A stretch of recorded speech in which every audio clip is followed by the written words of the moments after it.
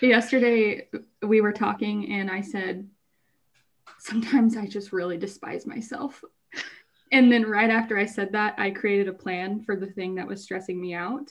And then I texted Jared and Meg an update that says, update, I have a plan now and I feel better. And Jared said, all you needed to do was say out loud that you despise yourself. I love that. What did you say? What did you call it? Negative self-talk type of motivation. The opposite of what we tell people to do. Like Nobody the literal opposite. Nobody laughed at my comment, which was self-deprecation is my favorite form of self-love. You said self-depreciation. Oh my God. I hate myself. I hate myself. Oh, that was too perfect. Yeah. Oh, we're back. Really glad that you were recording that. God damn it, Jared. Now everyone knows I'm a dummy. I'm a dummy. Well, everyone already knew that you hated yourself, so. I mean, that's nothing new. But we could talk about the time in a training Erica and I were doing where I said precipitation. Precipitory behaviors instead of preparatory behaviors. Somebody wrote in the chat, that darn rain. Oh, I'm such an idiot. You love it when people call you out. Oh, my face is red just thinking about it. Oh, wow. So funny. Well, it's been many moons. Yeah, it's 2021. We're back. It's March. I know, it's March. I feel like we should start with the elephant in the room. Jared, how are you feeling about Meg's bangs lately? Well, that was good. Frankly, I'm concerned. You should be. Did you guys practice that? Rehearse that? No. Oh, that was good. They're just always on. Uh-huh. Wow. We're just quick. Yeah, that's really good. I'm jealous of that level of humor. Same. Yeah. But the joke was at the expense of my self-confidence, so. You started it. We have a whole podcast dedicated to your bangs. I just thought the listeners needed to know what was happening with them. They've grown out. They're in a braid today. I love. Thanks. So the real elephant in the room, though, should we talk about it, Jared? Well, I feel like we left off on a great note in 2020. I think our last podcast was titled "Sometimes Doom and Gloom is Appropriate." Yeah. Who would have known that days later we would find out, well, Jared has testicular cancer. That was a shock. That was a shock. It was a shock. Wasn't it literally the day after our podcast? I think it was the day after. Yeah, that it went up online. So, wow. Many volunteers have received updates from me, so via email, and also lots of people reached out, which was incredibly kind. And I am in the process of responding. But I have good news today, and that's that I don't have cancer and I don't have to have any more surgeries. So for chemo. Or any more chemo. Yay for chemo. Full body chills. Yay. Wow. That's wild that between our last podcast episode and this one, Jared had cancer and then doesn't anymore. Yeah. Cancer. Modern medicine. Got cancer, beat cancer. Hashtag Jared Strong. Hashtag Jared good at cancer. Yeah. I will die if all of these hashtags catch on. Yeah, I'm gonna. If they become trending, that would be the thing that does me in. Yeah. Oh boy. Well, yay. Another thing happened. I had a baby. Yeah. Yep. I mean, I did not. Rachel gave birth to our daughter Maris, and that was actually during treatment week. So I went from a 5-hour treatment, and then we went upstairs, and Maris was born later that night. And then I went back the next day to finish that week of treatment. So we basically took up residence at our penthouse suite at LMH. And yeah, I think from December 16th to March 16th, I had like over 45 healthcare appointments. Whoa. And 21 of them were chemo treatments. Wow. That's a lot. Yeah, That's and a then lot, dude. I think 15 of them were all day. So I basically worked there. That's true. I Well, would like a stipend. Dude, I bet all of your treatment providers and like staff working around you loved you so much. I loved them. This is a good town to get cancer in, because my experience was incredible. As far as, like, that sounds weird to say, but all of the people were incredibly kind in the oncology clinic. And the oncology department at LMH is like super highly rated. yeah. So Yeah. Loved my doctor. Of course, I get to see my doctor regularly for the next 5 years, so we'll still get to hang out, which is good. that's important. Yeah. Yeah. Wow. Well, they celebrated Maris's birth with you and for you. Yeah, they got us some books and nice gifts, and yeah, I can't say enough good things about all of the LMH staff that we had, both during treatment, but also during Maris's birth and postpartum. All of the things have been very helpful. Mm-hmm. So that's nice. Being a person who's never had to walk through illness, everything was kind of new, both the physical experiences, but also just like being in that role and interacting with healthcare providers on a daily basis. Mm-hmm. It makes you think about how you interact when you're in a helping role a lot. And I know, like, we spend a lot of time thinking about that, how we present or how we walk into a room or on the phones. But I don't know, when you're receiving it, it's so much different. It's just weird to be in that role, because I haven't been in that role. Mm-hmm. Has it hit you yet that the cancer is gone? I think so. I think I feel relieved, and I don't feel like an overwhelming sense of anxiety that, it will come back. Because, I got a type of cancer that has a high cure rate as well as a low reoccurrence rate. So it's like, you can find some comfort in those probabilities. And as I kind of go through the next few years, I'm sure I'm going to experience things differently, or, the anxiety is going to be different as I approach a scan, for example. It will be like anything that we talk about. There will be some waves that I probably experience, but it feels good to know that chemo's behind me, because that was terrible, and I don't wish it upon my enemies. Mm-hmm. Do you have enemies? I was just about to. I don't think so. But if he did, this would not be the route he took. Yeah. Slow drip of things that are toxic for you. Mm-hmm. It's just weird because, like, it like you said, the dates, December 19th? 16th. So it's exactly 3 months until now. It is like you going through chemo felt like the longest time to people who care about you. Like, God, this is never ending. Like, we just want Jared to feel okay and be okay. And when you say, like, it was only 3 months or 4 months or whatever, it like felt like in eternity. So yeah. It felt like a long time to me, and which is saying something in the context of this past year, right? Right. Yeah. Pandemic time is wild.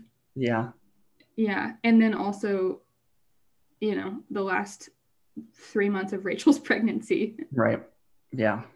I mean, that's something for her too. Yeah. Yeah. That's something that was, as I was like feeling terrible at certain times, you know, here's my 8-month, 9-month pregnant wife who's like having to, you know, carry a big load of both like household labor as well as the emotional labor of just kind of keeping her shit together, which I think, yeah, I mean, her experience is challenging in many ways. And I won't fully understand that, because although seeing your spouse or partner go through labor is pretty intense. Yeah. But it's not quite the same as watching someone experience cancer treatment or illness, or, you know, Yeah. I think packed in the past 3 months is a lot of things that it's I think Rachel and I were talking, it's like things that you hear other people go through and you're like, wow, I can't imagine that sounds really terrible, or that sounds like so much all at once. And then here we are kind of sitting in the middle of that, and we're like, shit, we're those people. Mm-hmm. All of a sudden too. Yeah. Like all of a sudden we're those people. Right.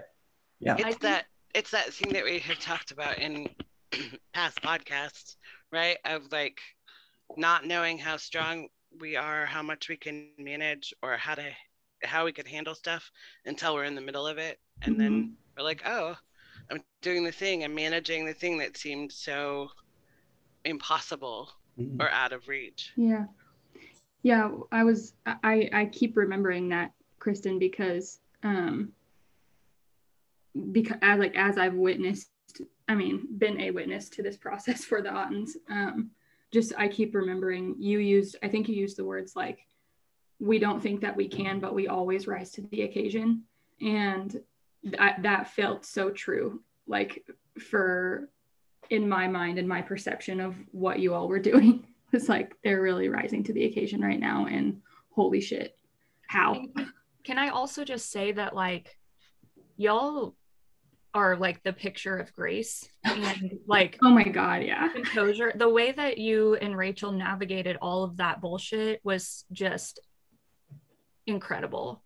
Like, I don't even really have words for it. I'm so proud of you guys as this like strong family unit, and it was just incredible to see. And I'm glad that you're fucking out of it now and you can just like enjoy being new parents, or like realize how traumatic it was and heal.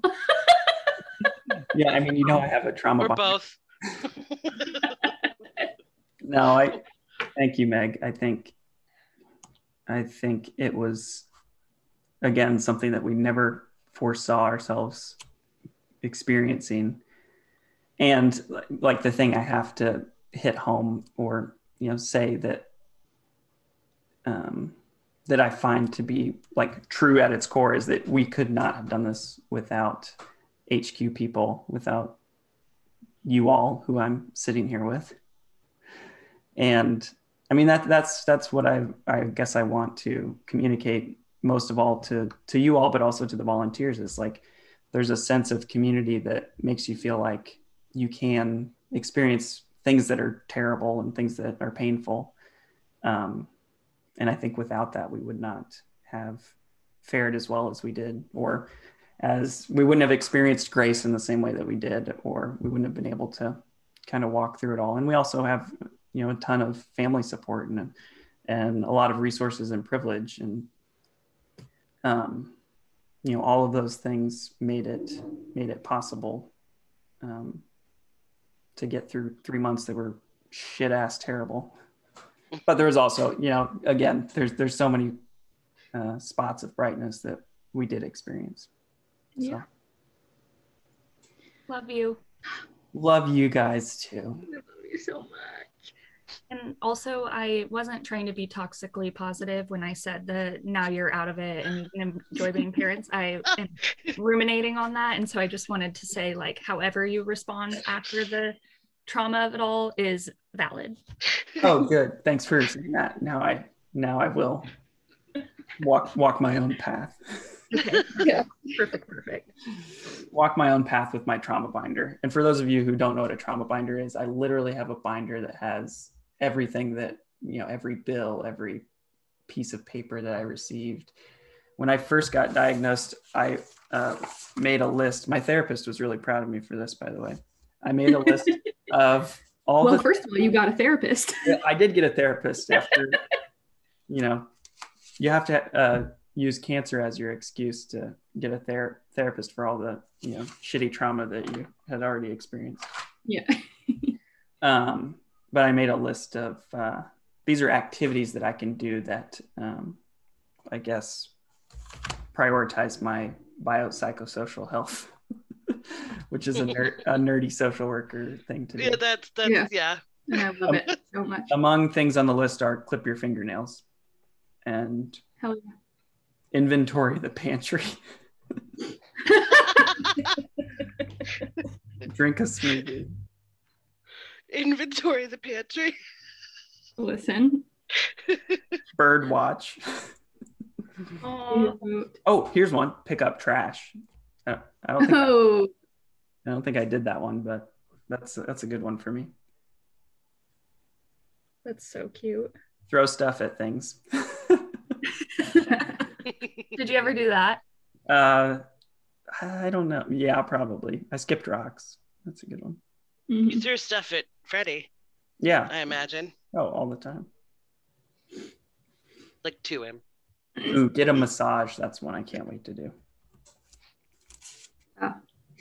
Presley's ready and waiting. Yeah. She is incredible. Also, it turns out I got a massage from Presley, and I've never had. I mean, I've had a lot of massages, but I didn't know that a massage could be that good. 5 out of 5. Yeah, for sure. Would recommend. Yep. Mm-hmm. Goodness. What else is going on in people's lives? Well, like we said earlier, Jared has the most bullshit, so. Yeah. Of all the bullshit, Jared has the most bullshit. Yeah. But Meg has some bullshit. Meg has some bullshit. That's true. Tell us about your bullshit, Meg. So originally, you all might remember that Presley and I got engaged and were planning to get married in June. And then we said, we're fucking tired of waiting, and we're going to get married in like 2 weeks. So that 2 weeks is now 1 week away from today. And we're having like this teeny tiny pop-up wedding that will be very fun. But will there be Shasta? I think that only you can answer that question, Jared. That's true. I wanted you to say the thing that you say to trick people, which is, but we decided to cancel our wedding. We decided to cancel our wedding. Or call off our wedding. And get married in 2 weeks. Yeah. I mean, really, that's my only bullshit. Yeah. That's some pretty big bullshit, I would say. Yeah. Bullshit. It's some pretty big bullshit.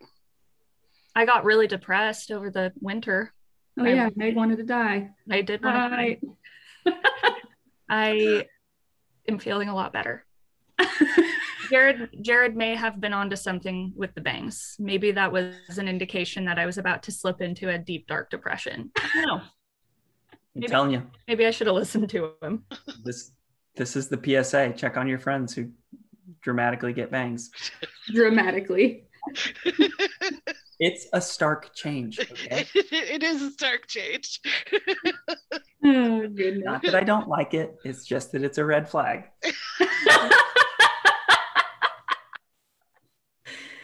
It's a cute red flag, but a red flag nonetheless. Mm-hmm. I mean, I know for damn sure I'll never get bangs again. I don't believe you is the thing. Unless I really think you should wait until like bright sunny days, right? Like maybe just not like bangs plus winter. Maybe it has to be like bangs plus summer. But you see, that can't happen, and there's all these reasons why. Yes, but we don't have to get into that. We spend far too much time talking about my bangs on this podcast, so someone else can talk about their bullshit now. Well, do we need to like delve into No. Not your bangs. Okay. Your depression. Oh, I mean, we can. Yeah, Meg, I want to hear about how you've had over this winter, you've been working at HQ for years and you've had your first suicidal experience. I'm just calling you out. Yeah, that's okay. It's kind of cool. I mean, it's not cool, but you know what I'm saying. Fascinating. It didn't feel cool to me. It's not cool. I didn't even say cool. Really Cut it out. Pretend that didn't happen. No, I hear what you're saying. I find myself wanting to justify that I wasn't actually suicidal and that I was just having intrusive thoughts. But I guess at the end of the day, like that's still being suicidal. So intrusive thoughts are intrusive thoughts, right? I mean, like the nature of them is that it feels really hard to like shake that, and they feel true at the time or intense at the time, you know? And I think that if there are intrusive thoughts around suicidality, then that's what your experience is. Right, yeah. And like you've never had that before. Like I think that's what makes it different than your past experiences of depression, is that like, not that if you did have it before, you wouldn't be considered suicidal in that moment, but just saying like, I think that's what, you don't have to justify it away. Like it was new. It was new. It was scary. I mean, I definitely in the past have had like thoughts, you know, like, oh, this would be so much easier if I just didn't wake up, like that kind of thing. But yeah, this was like a new layer that I'd never experienced. And honestly, I did not expect, because I thought that I was immune to it since I do it all day, every day. And then I was like, what if people think I'm just saying this because I work at headquarters? Or, you know, I went down all these different like spirals and shame spirals. And I think that just shows how deep it was. Yeah, it does. It was really, really intense. But I like to hear you talk about the experience of thinking that you were immune to it because this is the work that you do every day, and how like caught off guard you were. Yeah. I like definitely didn't like talk about it until it had been happening for several weeks, because I thought maybe I'm just like convincing myself to be suicidal. This is the narrative that when people get sad and depressed, you know, then they get suicidal. Yeah. But then I like realized, like, if I'm not going to share this, which is literally what I preach every day, all day, then I'm just going to be living alone with this. That's terrifying. So then I literally told everyone. Terrifying and dangerous. Yeah. But I am doing a lot better. I have a therapist who is literally so amazing. And I am taking some great medications. So also just super proud of the way that you, like, how proactive you were about your suicidality. Like, I think that being suicidal for the first time is such a really like bizarre experience, and we don't know like what to do with that a lot of the time. But I think because of like, I just really appreciate how you absolutely practice what you teach. And that you were telling people, and you literally like updated your safety plan and took steps that you needed to take to make sure that like it just wasn't an option for you. And yeah, I think that that's really cool, and just speaks to the fact that like nobody is immune from having these thoughts, and it's also incredibly preventable. Yeah, definitely. Thanks for saying that. I think I also like that you talk about your experience in the context of your role as a suicide prevention professional. And I think that's really important for all of us to consider. You know, as we say, like any one of us could experience circumstances that allow suicidal thoughts to come in, and volunteers and counselors are just as susceptible to that as we are. And your role can get in the way of you having really important conversations and connecting with someone who can support you and staying safe. But it doesn't have to. And it is important that the narrative be help seeking as opposed to, you know, grunting through it or denying that it's a fact or feeling shame for experiencing suicidal thoughts.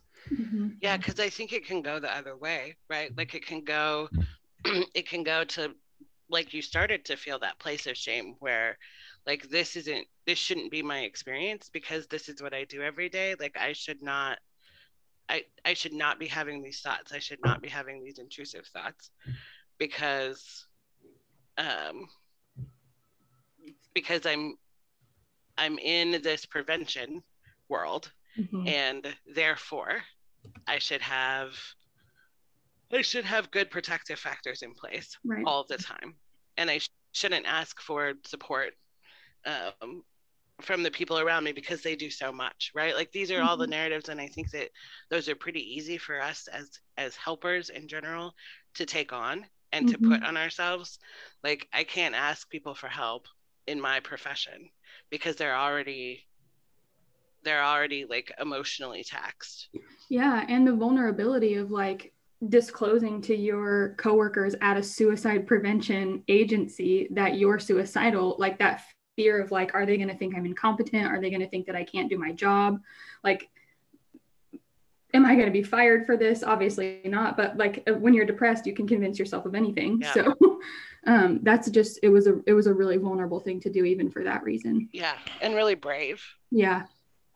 Meg, I have a question. Can you remember or describe like how you felt when you first disclosed, and maybe like who that was to?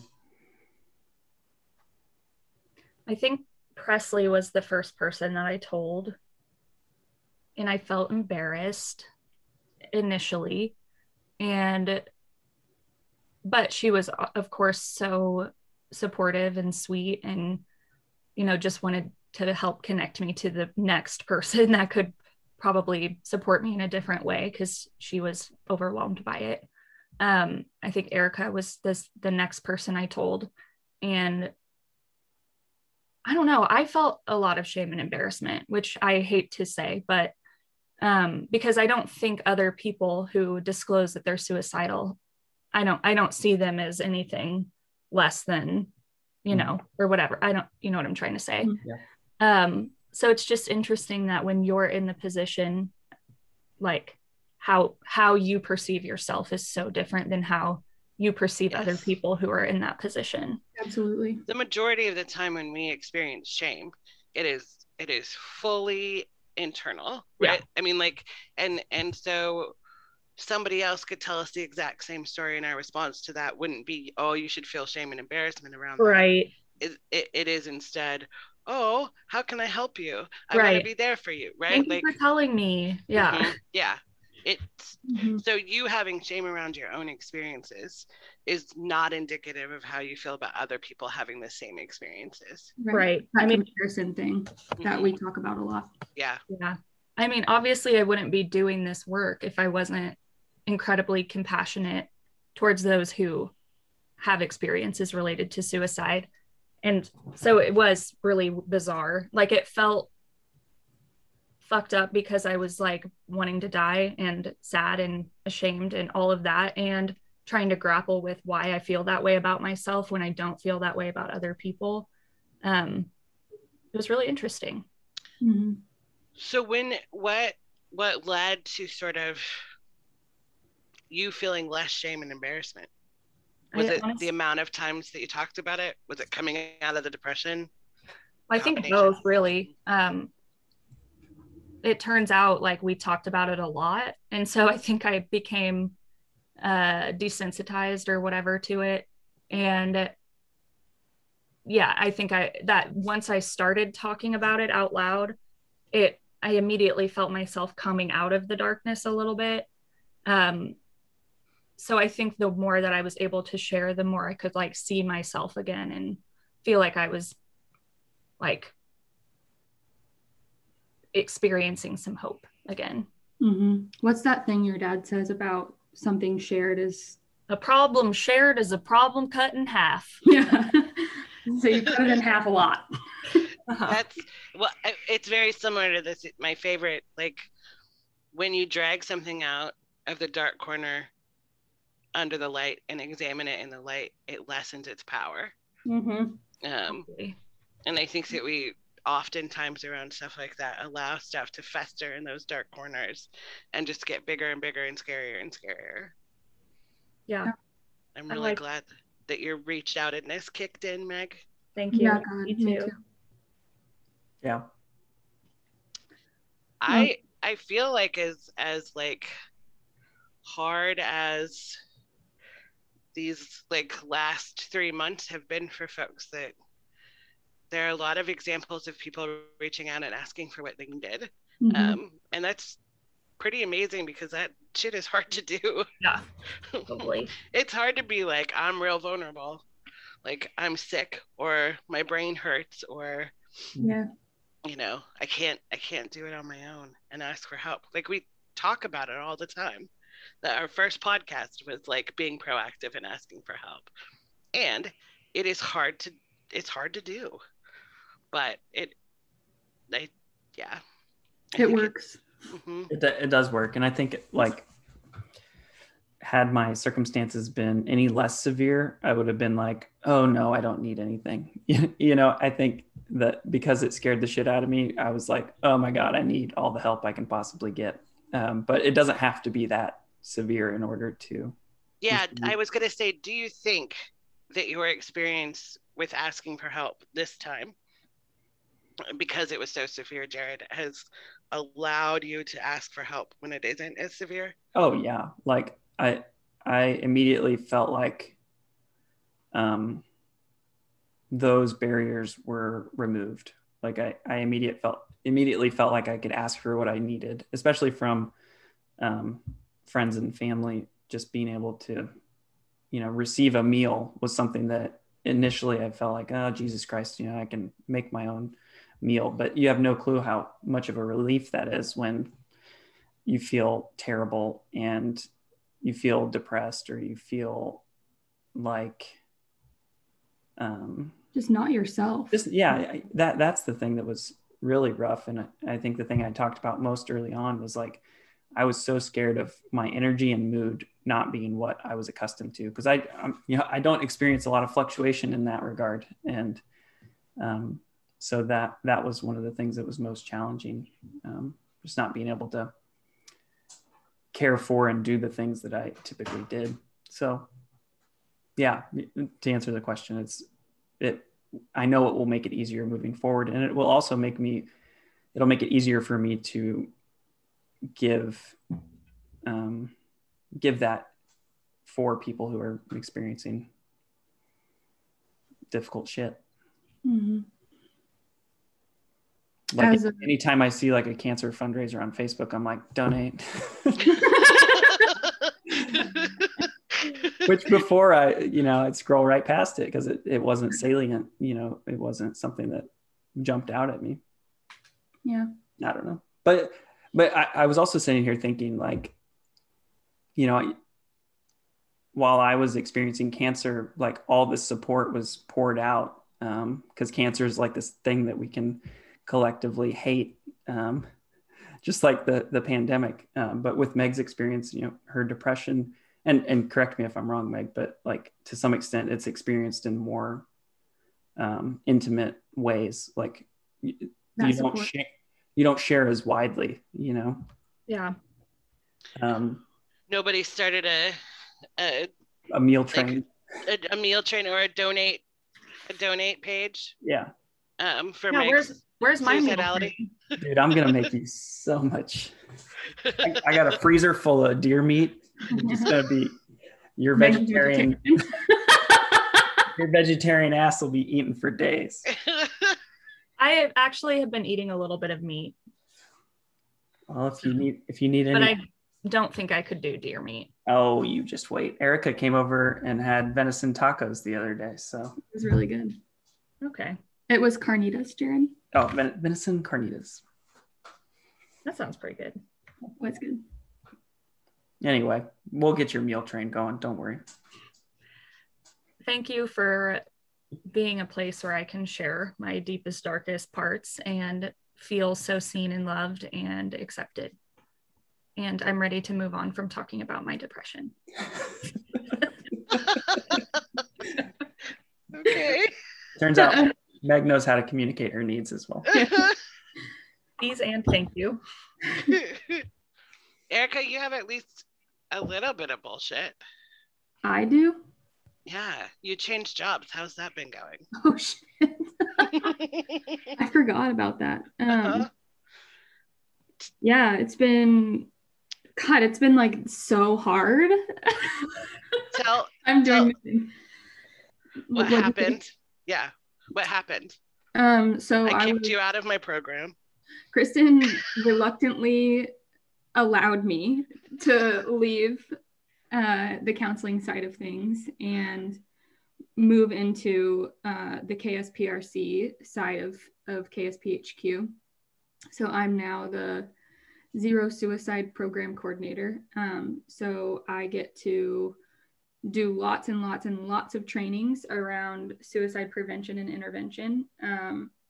It's been really like incredible because these are things that I think KSPHQ has wanted to do for so long, is to be able to offer these like various trainings around like suicide screening and assessment, counseling against or counseling on access for lethal means or to lethal means, and just like some assist-ish stuff. And yeah, like all of these different things that we know and are trained and capable of providing.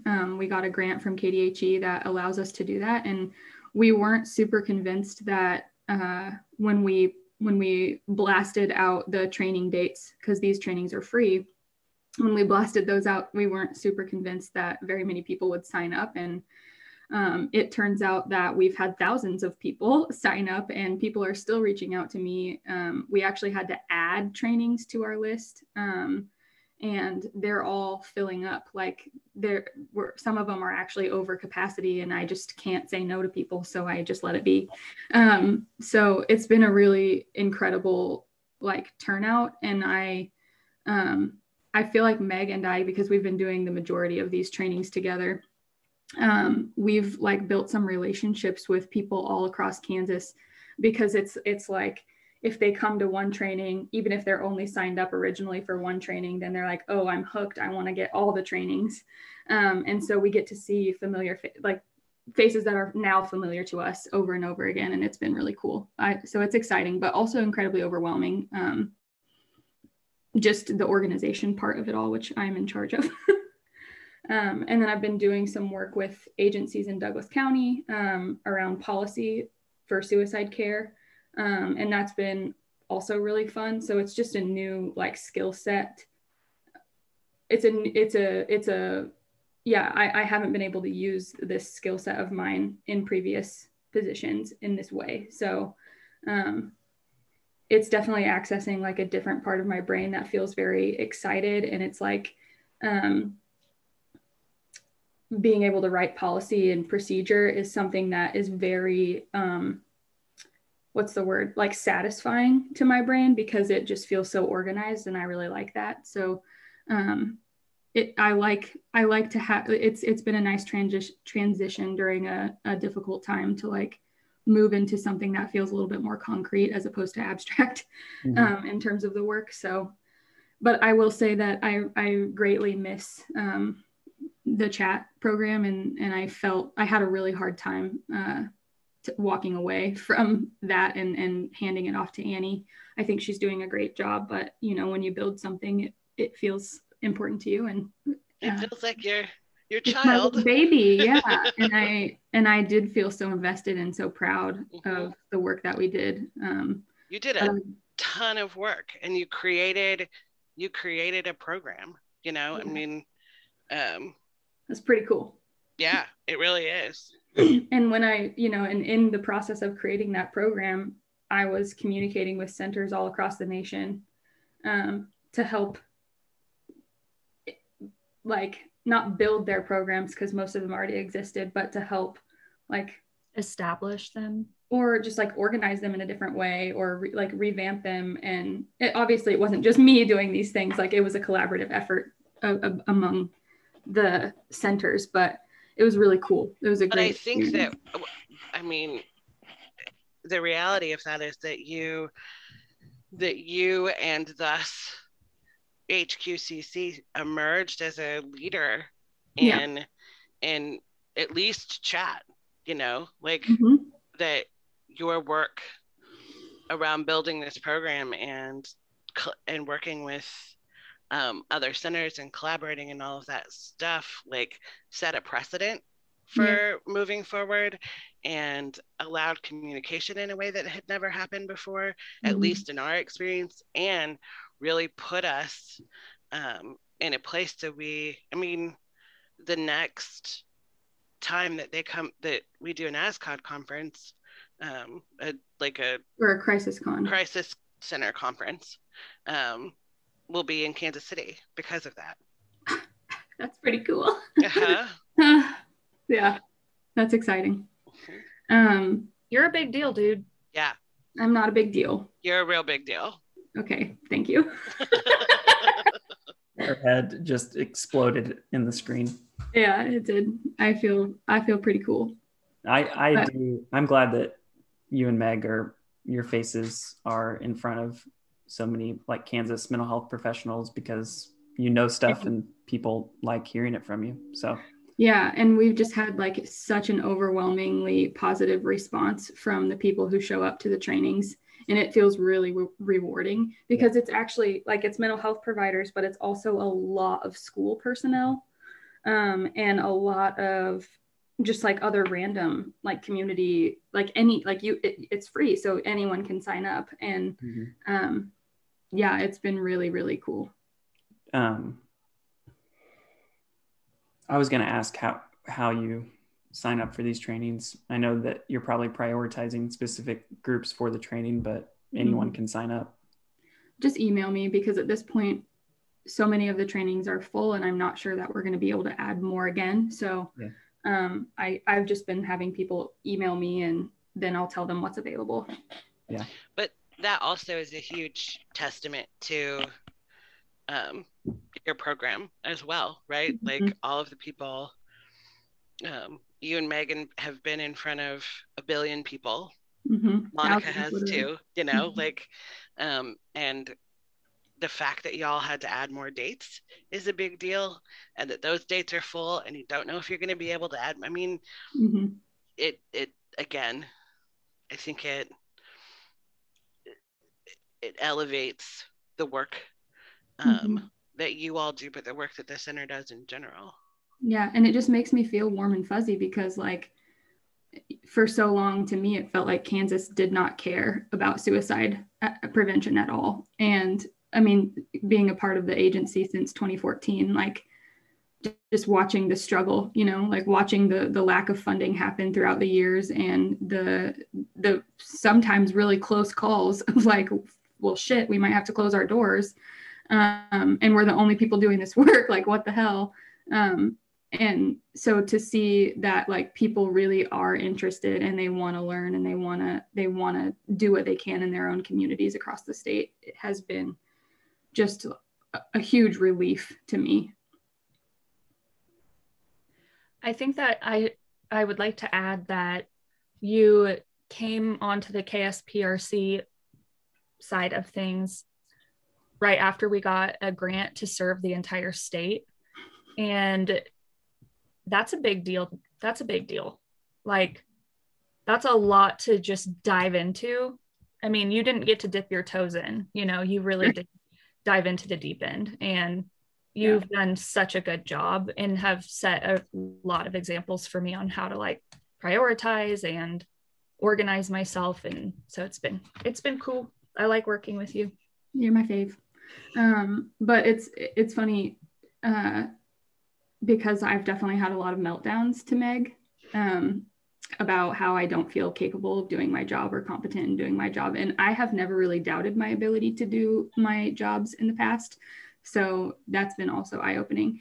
But I will say that when I was thinking about what my bullshit was, it actually had nothing to do with work and had more to do with the fact that like just everyone in my world has been struggling and like falling apart at the same time. And for the first time really in my life, I'm the like stable one, even in my relationship. Like Jason is struggling a lot more with the pandemic and with all of our friends struggling than even I was. So it's been really wild and eye-opening to me. And I just want to say that, like, Jared and Meg, when you were talking about like how vulnerable it is to ask for what you need, I got a lot out of being able to provide whatever I could. And it felt like the only thing that I could control. And so thank you for being able and willing to ask for those things, because it was, I mean, it's one of the things that got myself and Jason through your shit. Well, thanks for doing the work to be stable, because we needed you. Yeah. Who the hell am I? I don't even know. I've never been the stable one. Yeah. Not even in the last several years. Like, I'm the one that's always like got some shit falling apart. Yeah, you got your shit together just in time. God. Really handy. Yeah. I mean, also bizarre. But also, like, I'm fine with it. It's fine. Yeah. It certainly goes along with the things that we have talked about as far as having like the emotional capacity for things and being able to ask each other, like, I have some stuff. Do you have the emotional capacity to be able to handle it? Yeah. And being able to say no or yes is really important. And I think it's just, again, goes to show that there's a lot of trust that exists at HQ, I think. And then among our own support systems as well. But like trust to be able to say, I need help, can you provide it? And then have a true answer, you know, to be able to trust the answer as to, yes, I can provide it, or no, not right now. I need someone else to provide that. Dude, HQ is a lifeline for me. Like, I do not know what I would do without my peeps. Yeah. It's overwhelming. It makes me want to drink a Shasta and sing karaoke, and I hate singing karaoke. That is true. Jared doesn't do that. I love going, but I love going. Yeah. One of my favorite events. Yeah. Same. I used to refuse to sing karaoke in my life, and now I crave it. Yeah.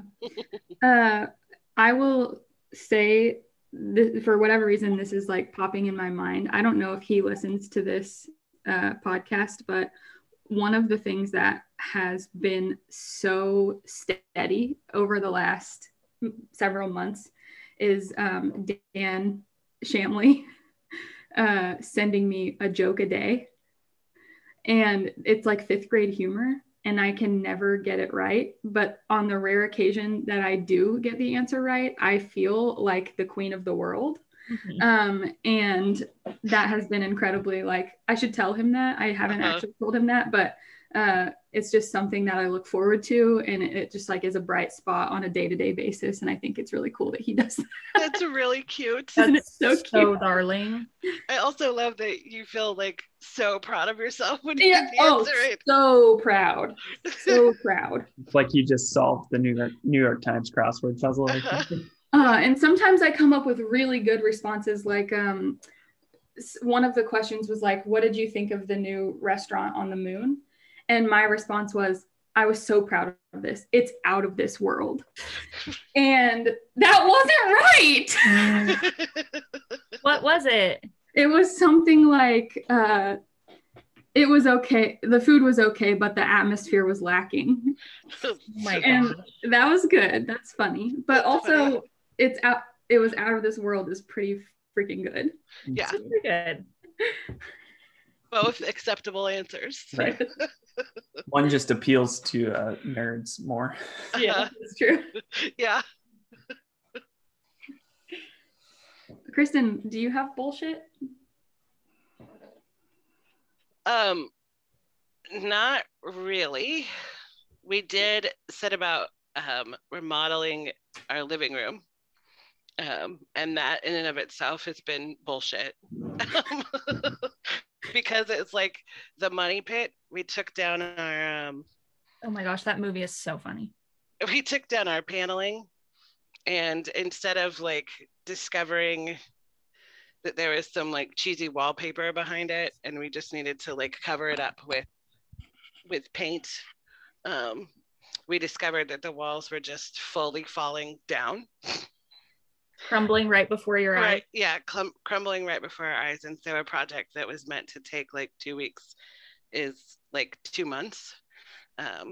And the amount of spackle that is currently on our walls is an impressive amount of spackle. In fact, we're heading to Home Depot again today to get more plaster and to get more spackle and to get my steps in. Yeah, because that's the nature of Home Depot. You just walk back and forth like 100 times looking for the right row. That's true. So that has been the extent of it, but we had to move our furniture delivery back because it is a big job. That sucks. But hopefully the wallpaper goes up this weekend. Oh, that is our goal. So that's exciting. Yeah. And we picked the hardest room of the like 3 that we're gonna do first, and so the other 2 will be easy peasy in comparison. You mean because you don't have to live in them 24/7? Well, that too, yeah. But also we're not going to have to take down paneling and discover that the slats behind the plaster have nails in them that were handcrafted versus bought at a store. Oh my God. That's how old our walls are. So East Lawrence houses. Yeah. They're gems. It's pretty amazing. And painting ceilings is hard, especially when they're popcorn ceilings. Mm.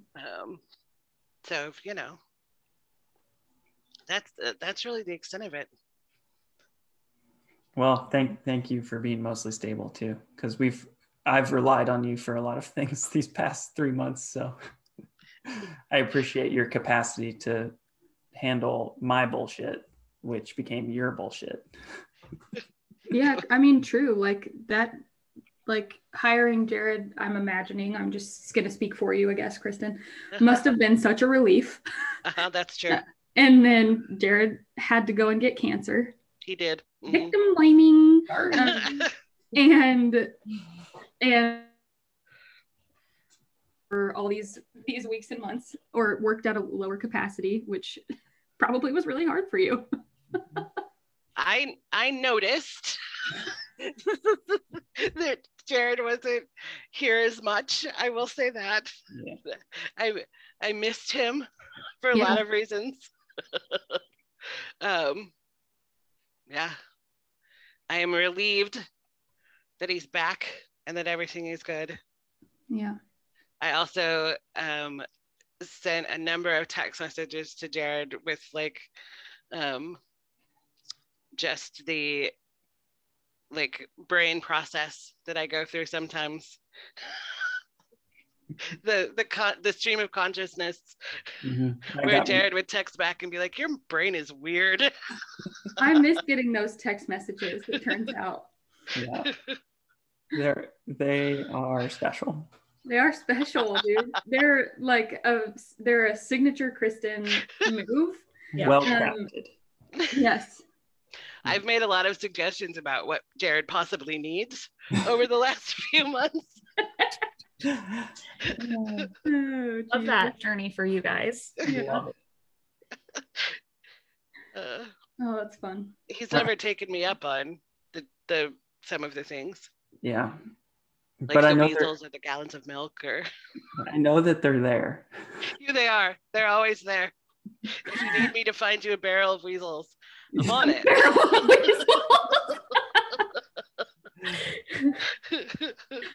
Oh my gosh, that's funny.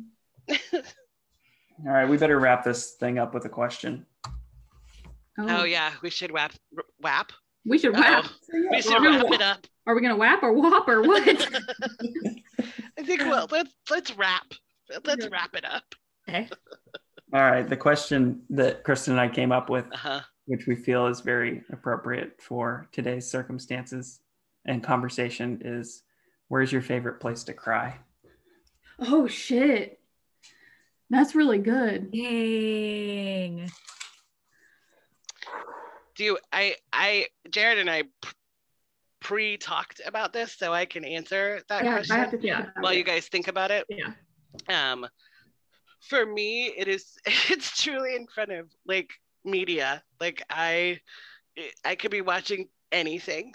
And that is the thing that's gonna elicit, like, Grey's Anatomy lately has been real rough. I can't even watch it right now. It just be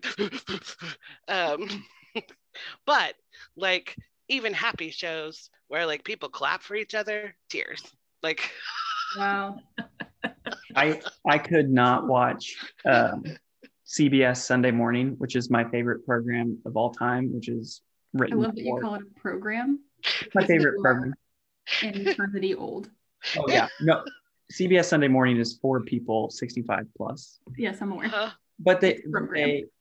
they always tell stories that include kindness, and there's so many clips that I would just be sobbing through, and then I would get on YouTube and I would just watch them one after the other.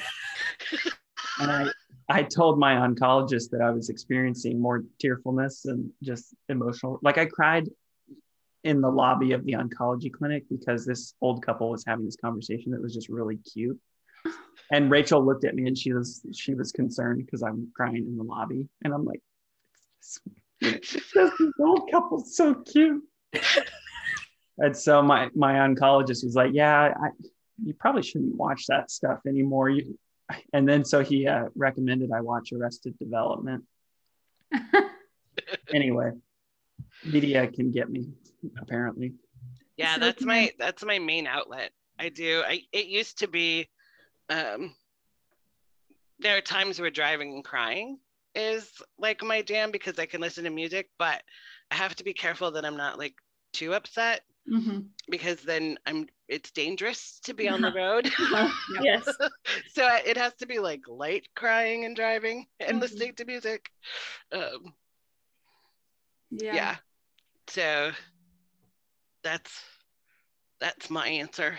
One of my proudest moments in probably my entire life is meeting Maris through the glass door and crying about that, and then seeing Jared just weeping. I was like, got him. Oh. Yeah, I do cry a lot more these days. I love that so much for me. For me? Erica loves the sad girl. God, in whatever form. Yes, 100%. I think my favorite place to cry, I don't know, but like my favorite circumstance is when I have taken my medication and I'm at the peak of my Adderall. So I'm very alert, very awake, very in tune with my emotions. Typically those emotions are of love and gratitude, which is great for me. And so I just love being on like something like this, a call with my coworkers, and just being like, I really just love you so much. I'm so grateful that you're in my life. That's my favorite thing to cry about. And it's been happening a lot, specifically with Meg, because we are just growing up and we have grown up together. So we've just been talking about how special our friendship is and crying about that a lot. And that's been very cute. It's true. All right. But I need you to answer. That's great. I love that for you. Sure. But I need you to answer the physical space. Okay.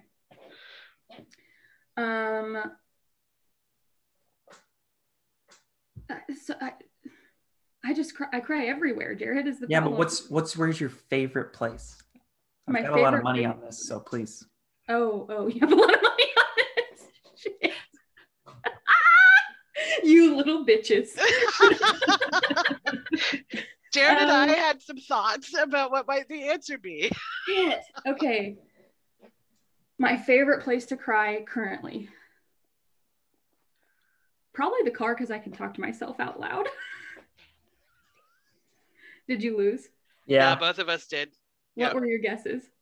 We thought it would be The shower. Yeah, in the bathtub, because you love it. I did used to love to cry in the bathtub, but I don't do that anymore. But I did or the other one was HQ, which kind of counts. Yeah, because she said on a call with her coworkers. Absolutely. I mean, if there is, dude, I guess I didn't think about that as an option because we haven't been in the physical space of HQ in so long, but that feels the most true.